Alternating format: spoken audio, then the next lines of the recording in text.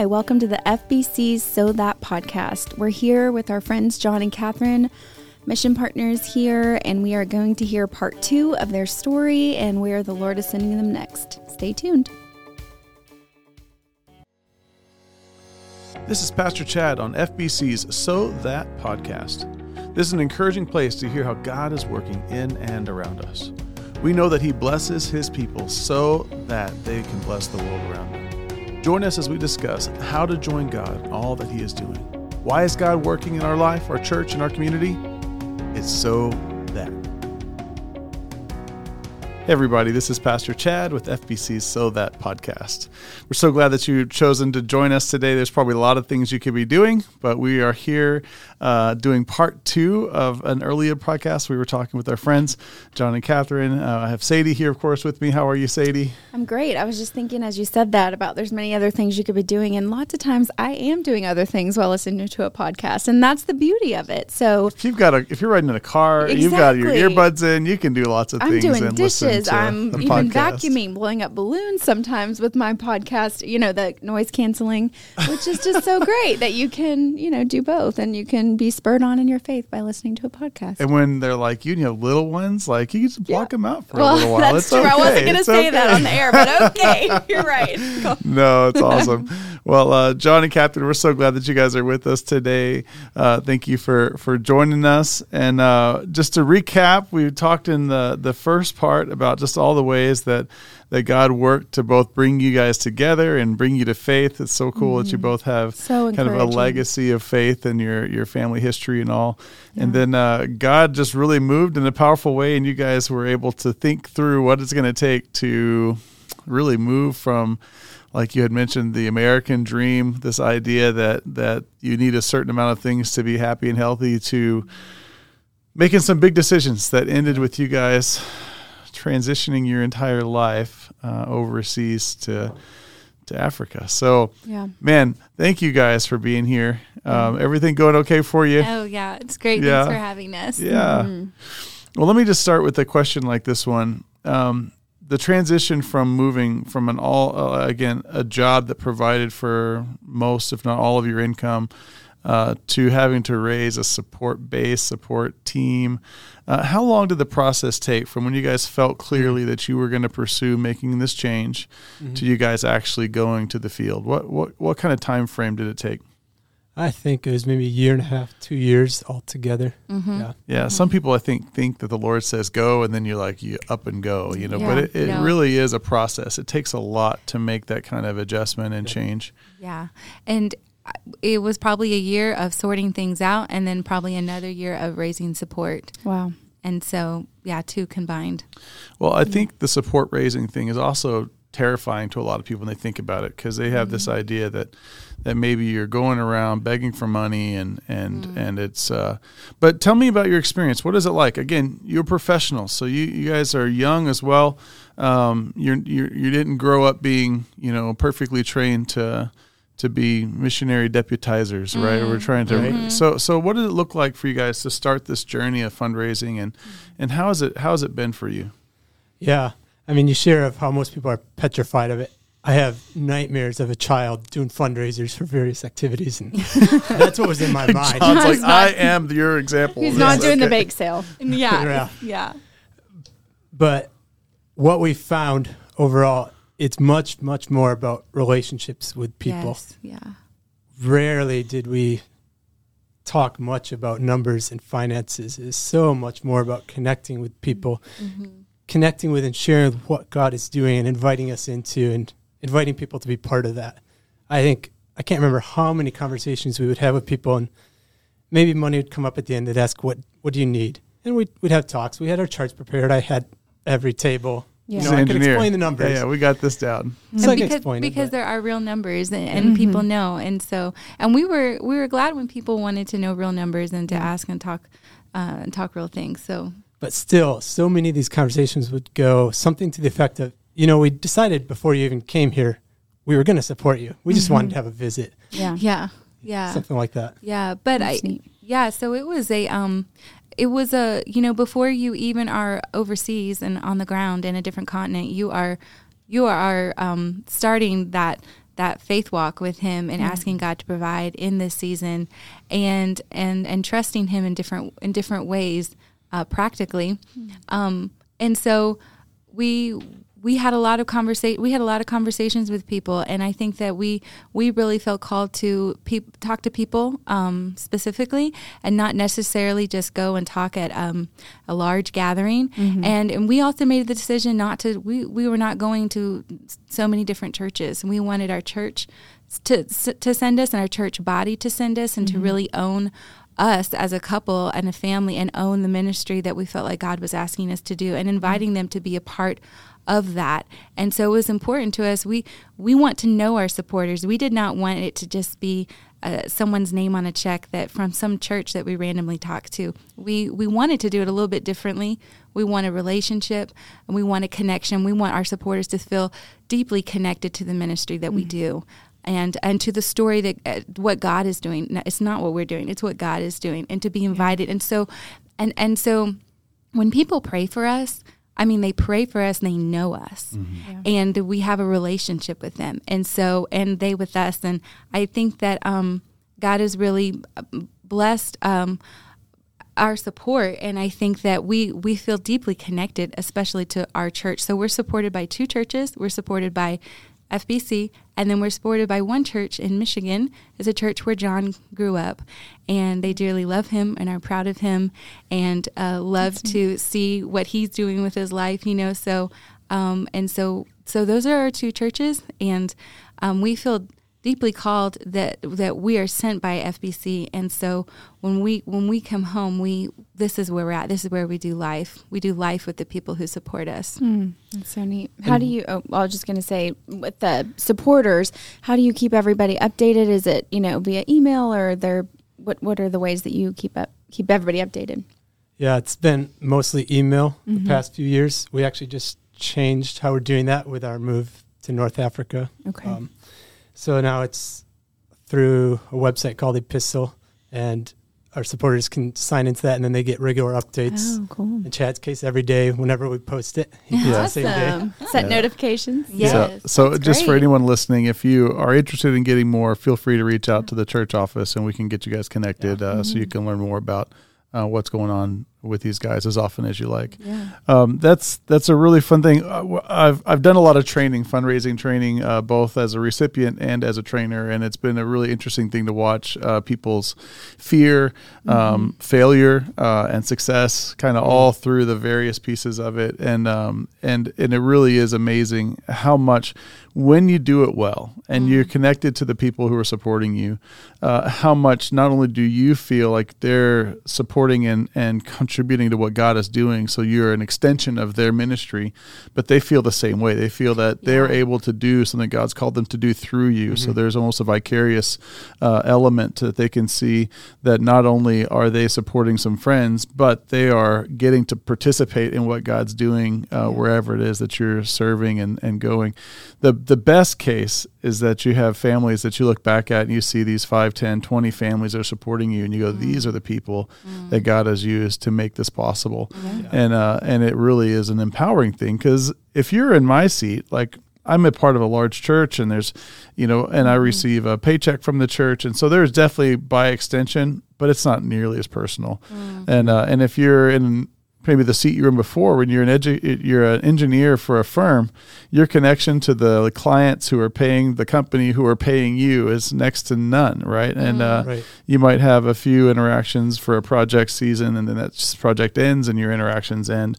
This is like you're building a family that is long-term connected, and it's heart connected, because you're including treasure. Where people's treasures are, their hearts are. And so you just represent a heartbeat so well. And so you guys have done that really well. I've been so blessed in the 8 months we've been friends to ask, what are your needs? And you keep saying to me, well, actually the Lord's provided them very well. We don't have a lot of additional need. We're well provisioned for the moment, and so praise God for that. There are many other missionaries I know who struggle just to get by from one month to the next. And it's always a constant always a source of stress and fear in the hearts of some of those missionaries. And so what a blessing for you and for your family. So you have this support base. You feel like God provided for you, and you made the step. You bought some plane tickets. You sold your home. You got on a plane with your family and your 3 kids. All 3 were born before you left. Yep. What were their ages when you flew to Africa? They were 5, 3, and 1.5. Okay, 5, 3, 1.5. You landed in Nairobi. And midnight in Nairobi. Midnight in Nairobi. Wow. And then you guys settled in a little town in the north of Kenya. It's a desert town, right? Yes. Yep. And just give us a little overview of what your 2 years. I think you were there for almost 2 years. 2.5. Okay, so tell us about your 2 years, and as much as you feel like you're free to say. Oh yeah. Yeah. We were able to plug in right away with a local church that was existing in this town. It's with the Rendili people in northern Kenya, in a town called Kor, right next to the Chalbi Desert, which is a huge sand flat. The whole area is quite arid. They get rain maybe twice a year on a good year, in April and then in November, but not every year does it rain. Wow. And traditionally, they exist on herding, sheep, camels, goats. I mean, you read Genesis and Exodus, so much just to us came to life. We were living in that world there. I mean, to the point, like that special days when you would water goats, special days when you water camels. Camels can go 10 days without water, and goats can go about 3. Wow. And all the shepherds, there can be a lot of arguing over these wells, and most of them, when we first got there, the hand dug wells still had water in them from the previous rain 2 years ago. As we left, they didn't have any water, but that's another story. But anyways, if you're a listener today, we're going to quiz you when we see you about how long a camel can go without water. Yeah, you learned it here. The Rendili camel. Camel. I don't know. 10 days. 10 days. All right. But yeah, just seeing them all line up. So there's no arguments over water. I mean, it was like the book of Genesis. And watering camels is no small feat of trying to get a bucket with a rope down to 30-foot well. When I think of like the watering the camels, like the women watering camels, like Rebecca, like for Isaac's servant. Anyways, that was hard work. She offered up something great. I mean, like a sacrifice to water his herd.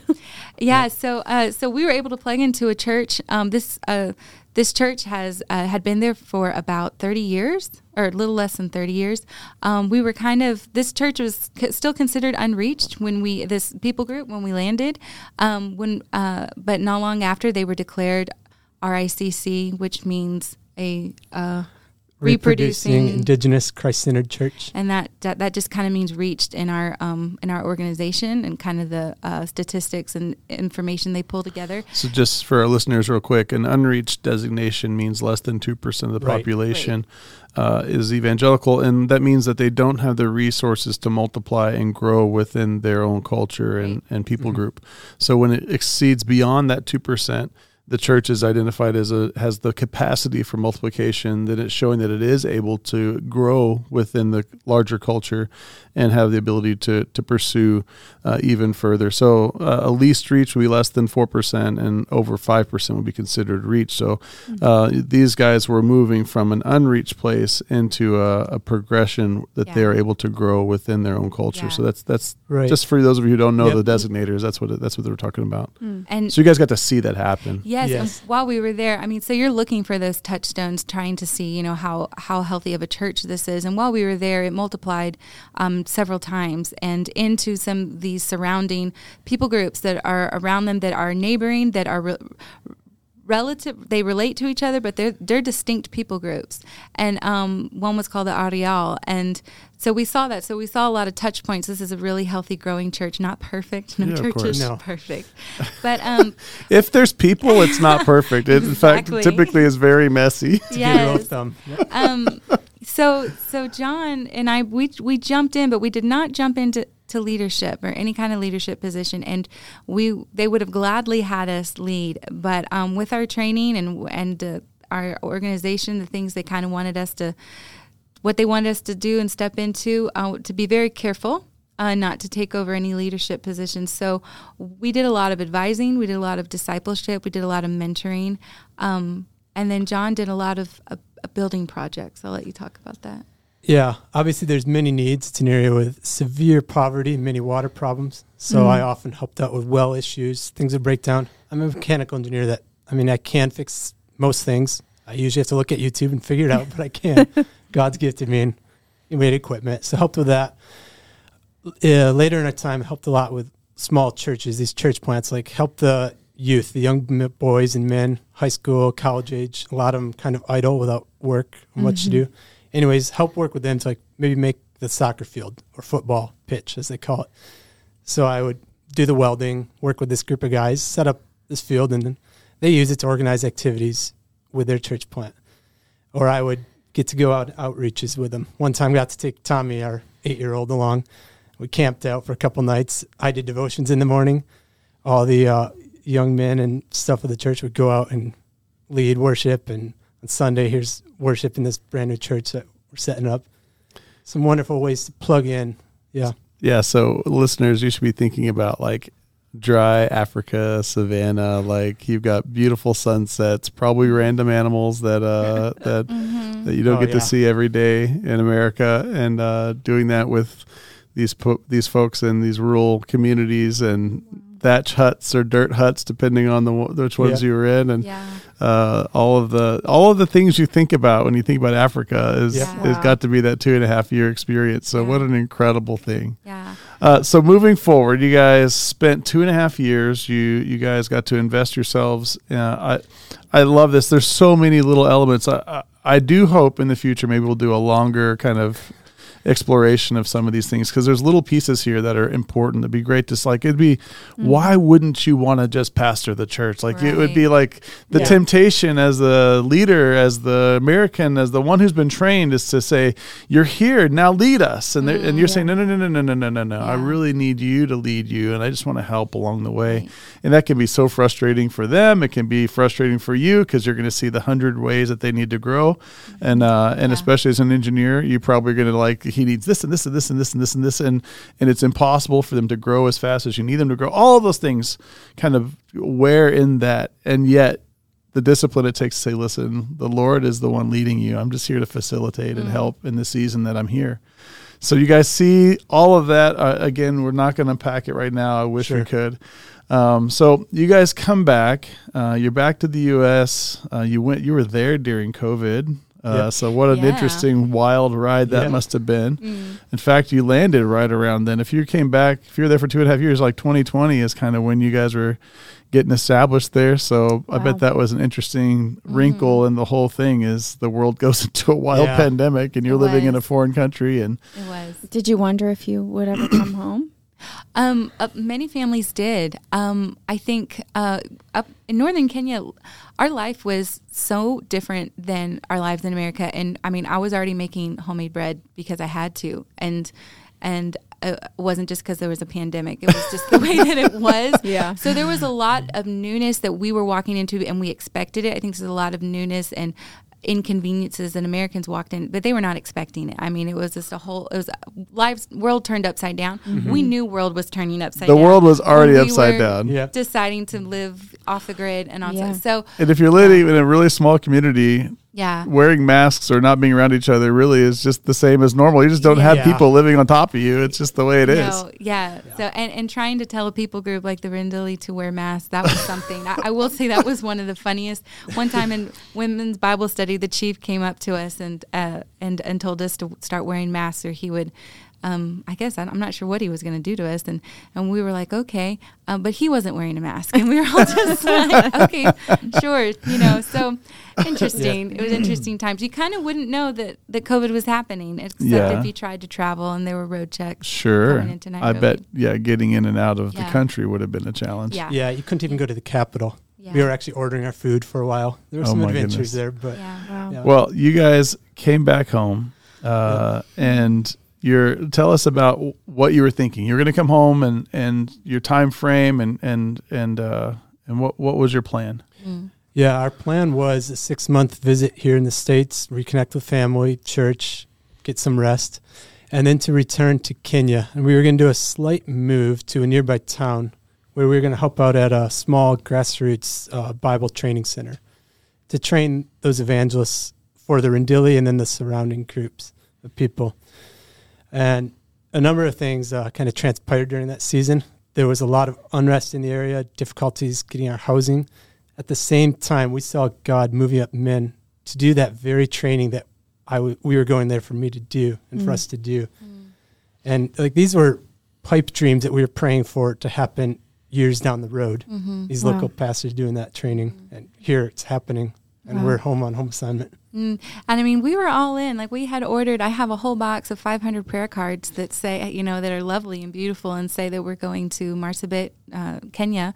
And they're sitting there right now. And we kind of just did an about face and said, Lord, like, you're raising up the leaders and we can't find a safe place to live. And you know, what are you doing here? And, you know, we sensed from God that he was releasing us, that he was saying, you know, I have more that I want you to do and focus on. And not that the work was done, but that he was raising up his leaders there to carry on and to continue doing the ministry. So, wow.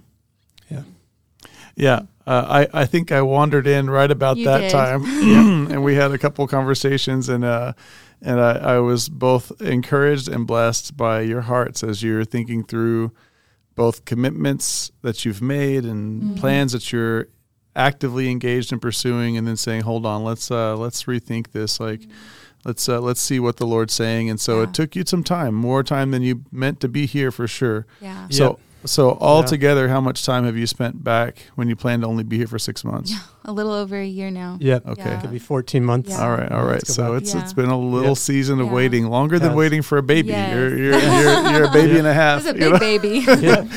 And so here you are, you're getting ready. You're a few weeks out from getting on a plane again. So tell us what God has done in this last 8 months as you both refocused and then started planning for a new season. I really felt like when you came in, Chad, and you were talking with us and helping us just process things that were happening in Kenya and kind of how our role was changing, that you know, we feel accountable to the church. We feel accountable to church members who support us, that we're going to say and do what we say we're going to do. And I think that we felt very supported by you and by the church and leaders, and from the Sandra, others. and others just praying for us. And because we want to be faithful, we want to be found faithful, and we want to be people who follow through, who say we're going to do what, you know, we've told you. And but we also felt like God was asking us to shift our sights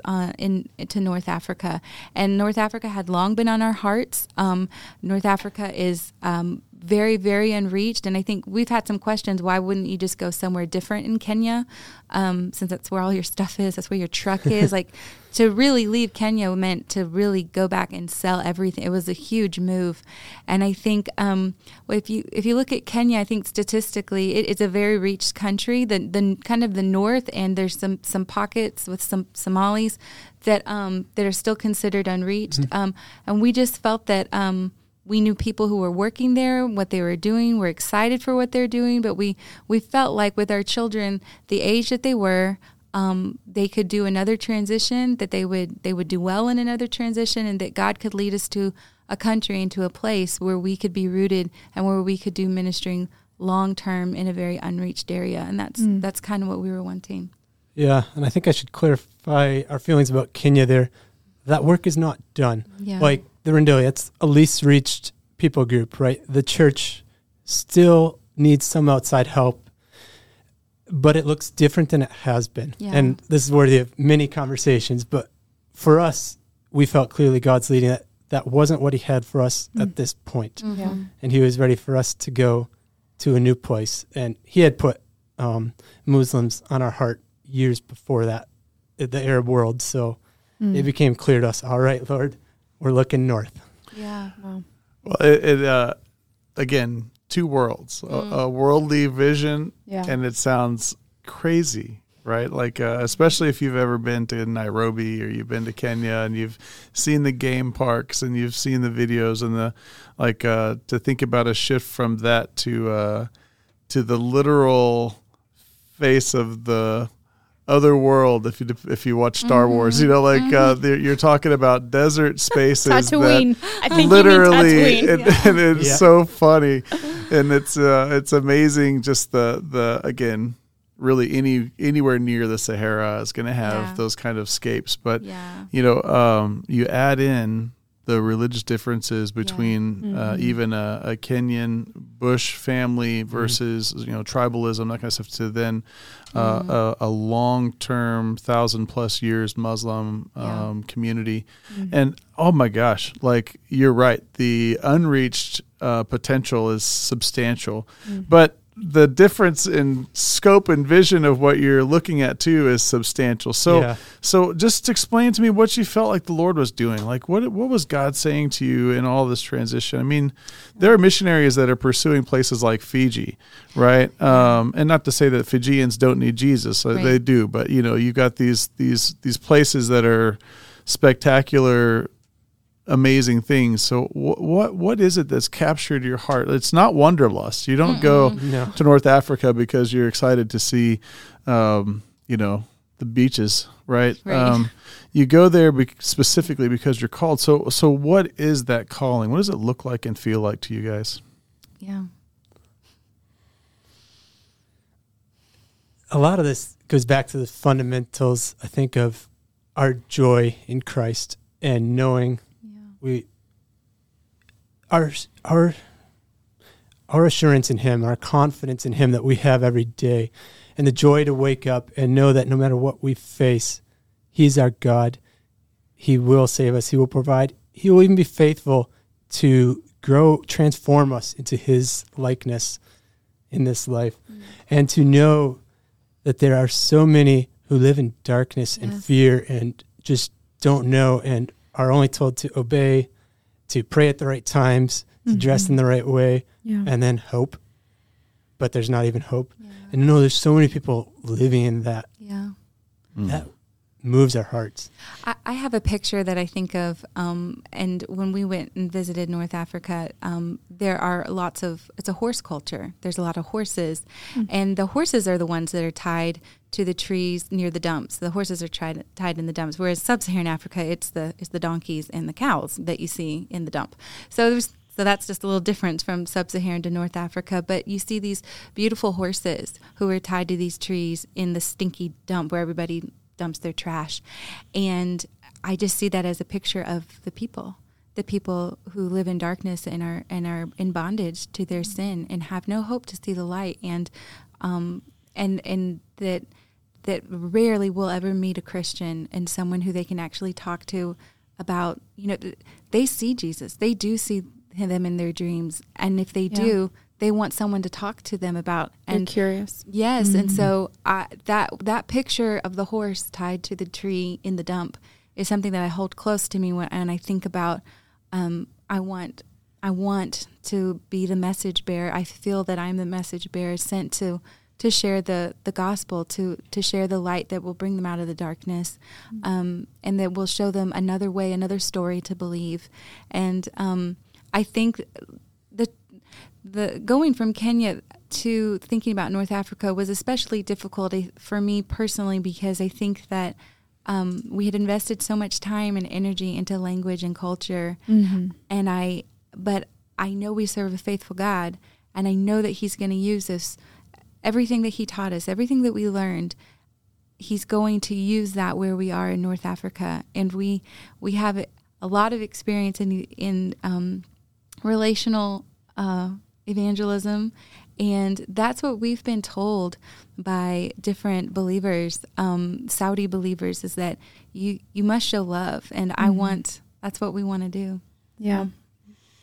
Well, guys, we are almost out of time here in part 2, and I promise for you listeners that we will revisit this family again in the future, give them some months to get settled in, and maybe we'll connect on Bluetooth and interview them on how their progress is going. But as we end, I'm thinking through verses out of Hebrews 11, where it's talking specifically about Abraham and so many of the kind of ancient fathers of our faith, these heroes of faith in that chapter.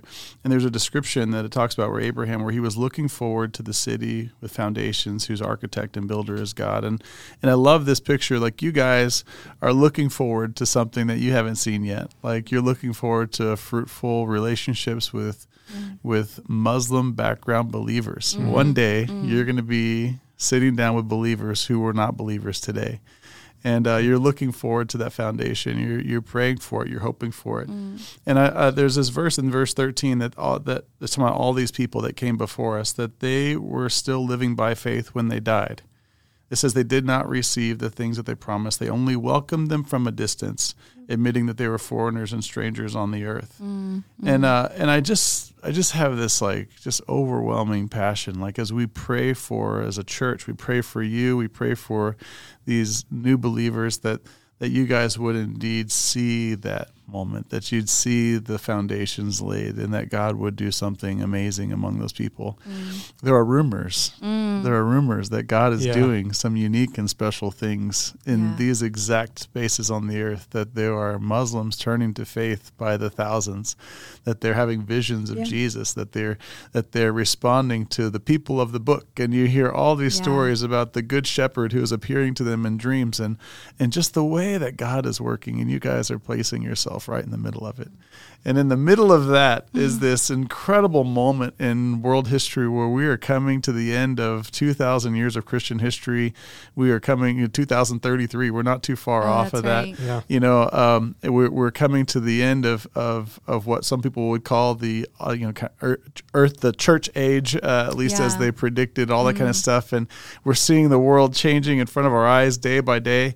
And the Lord is moving. There are more believers today in the world than all of history combined. Like, God is working, and you guys are positioning yourselves to be right in the middle of maybe some of the most amazing things that the world has ever seen. And I am so thankful that we get to be a part. And so I hope that our church, as they both are encouraged by your story, we're going to tell it here in a few weeks to the church itself, but as they listen to a podcast like this one and any other way that we can pursue that in the future, we are so thankful. So I just want you to know how proud we are. How proud we are to get to be a part and to see what you do as an extension of our ministry here. Not all of us can go to the places where you're going. In fact, if we did, it would probably be a problem. Yeah. But the fact that you guys are able to go and take your beautiful little kids with you, and we pray that they would also be barrier breakers. Kids open up people's hearts in whole different ways. Yeah. And so we pray that as you learn a new language, as you establish yourself in a new city, in a new country, that God will be with you. So before we close, why don't we do that? Let me pray. We pray for you. And in fact, I'm going to ask Sadie, why don't you pray for these guys, and then we'll finish up. Father, we thank you so much for the opportunity to speak with our friends John and Catherine, Father, and hear about the work that you have already done in their lives and in their family. Father, that you began writing this story long ago, and that you're continuing to weave their lives together and their children's future, Father, all together for the good. Lord, I'm just reminded of just a house that you're building, Father, on such a firm foundation, through them and in them, Father, for the good of others, for the furthering of your kingdom. And we just ask for that as they are sent again, Lord. We, even as John was speaking and me having the thought of them not knowing who they're going to encounter or what they're going to be doing day to day, Father, I pray that you would be with them every step as they rely on you for just their daily bread in so many ways, Father, just for the work that they're doing, Father, the provision. And I thank you so much that they are a beautiful picture of being open-handed, Father, with the resources and the things of this world. Father, we thank you so much that you have shifted their perspective and you have given them such a beautiful picture of what it looks like to further your kingdom, and that you've called them a step further. And they have said yes. So I pray that we would be faithful to pray and support them from here, Father, and that you would just bless them and keep them, Father, as they go. In your holy name we pray. Amen. For those of you listening, we're so thankful for you. We're thankful that you spend some time on your headphones or in your car listening to this fun conversation and story. Yes. Keep praying for our church. Keep praying for all that God is doing in our world, and pray for this family that is moving to North Africa. So thank you again for all that you're doing. Remember why we're here. We're here because the Lord has blessed us, and it's not just so that we can enjoy it. It's so that we can be a blessing to others. So have a wonderful day, and God bless you. We are so thankful that you joined our podcast today. We would love to hear any feedback you may have for us. Remember, Psalm 67 says, "May God be gracious to us and bless us, and make his face shine on us, so that your ways may be known on earth and your salvation among all nations." Don't forget why the Lord blesses us. It's so that we can be a blessing to those around us. Until next time, God bless.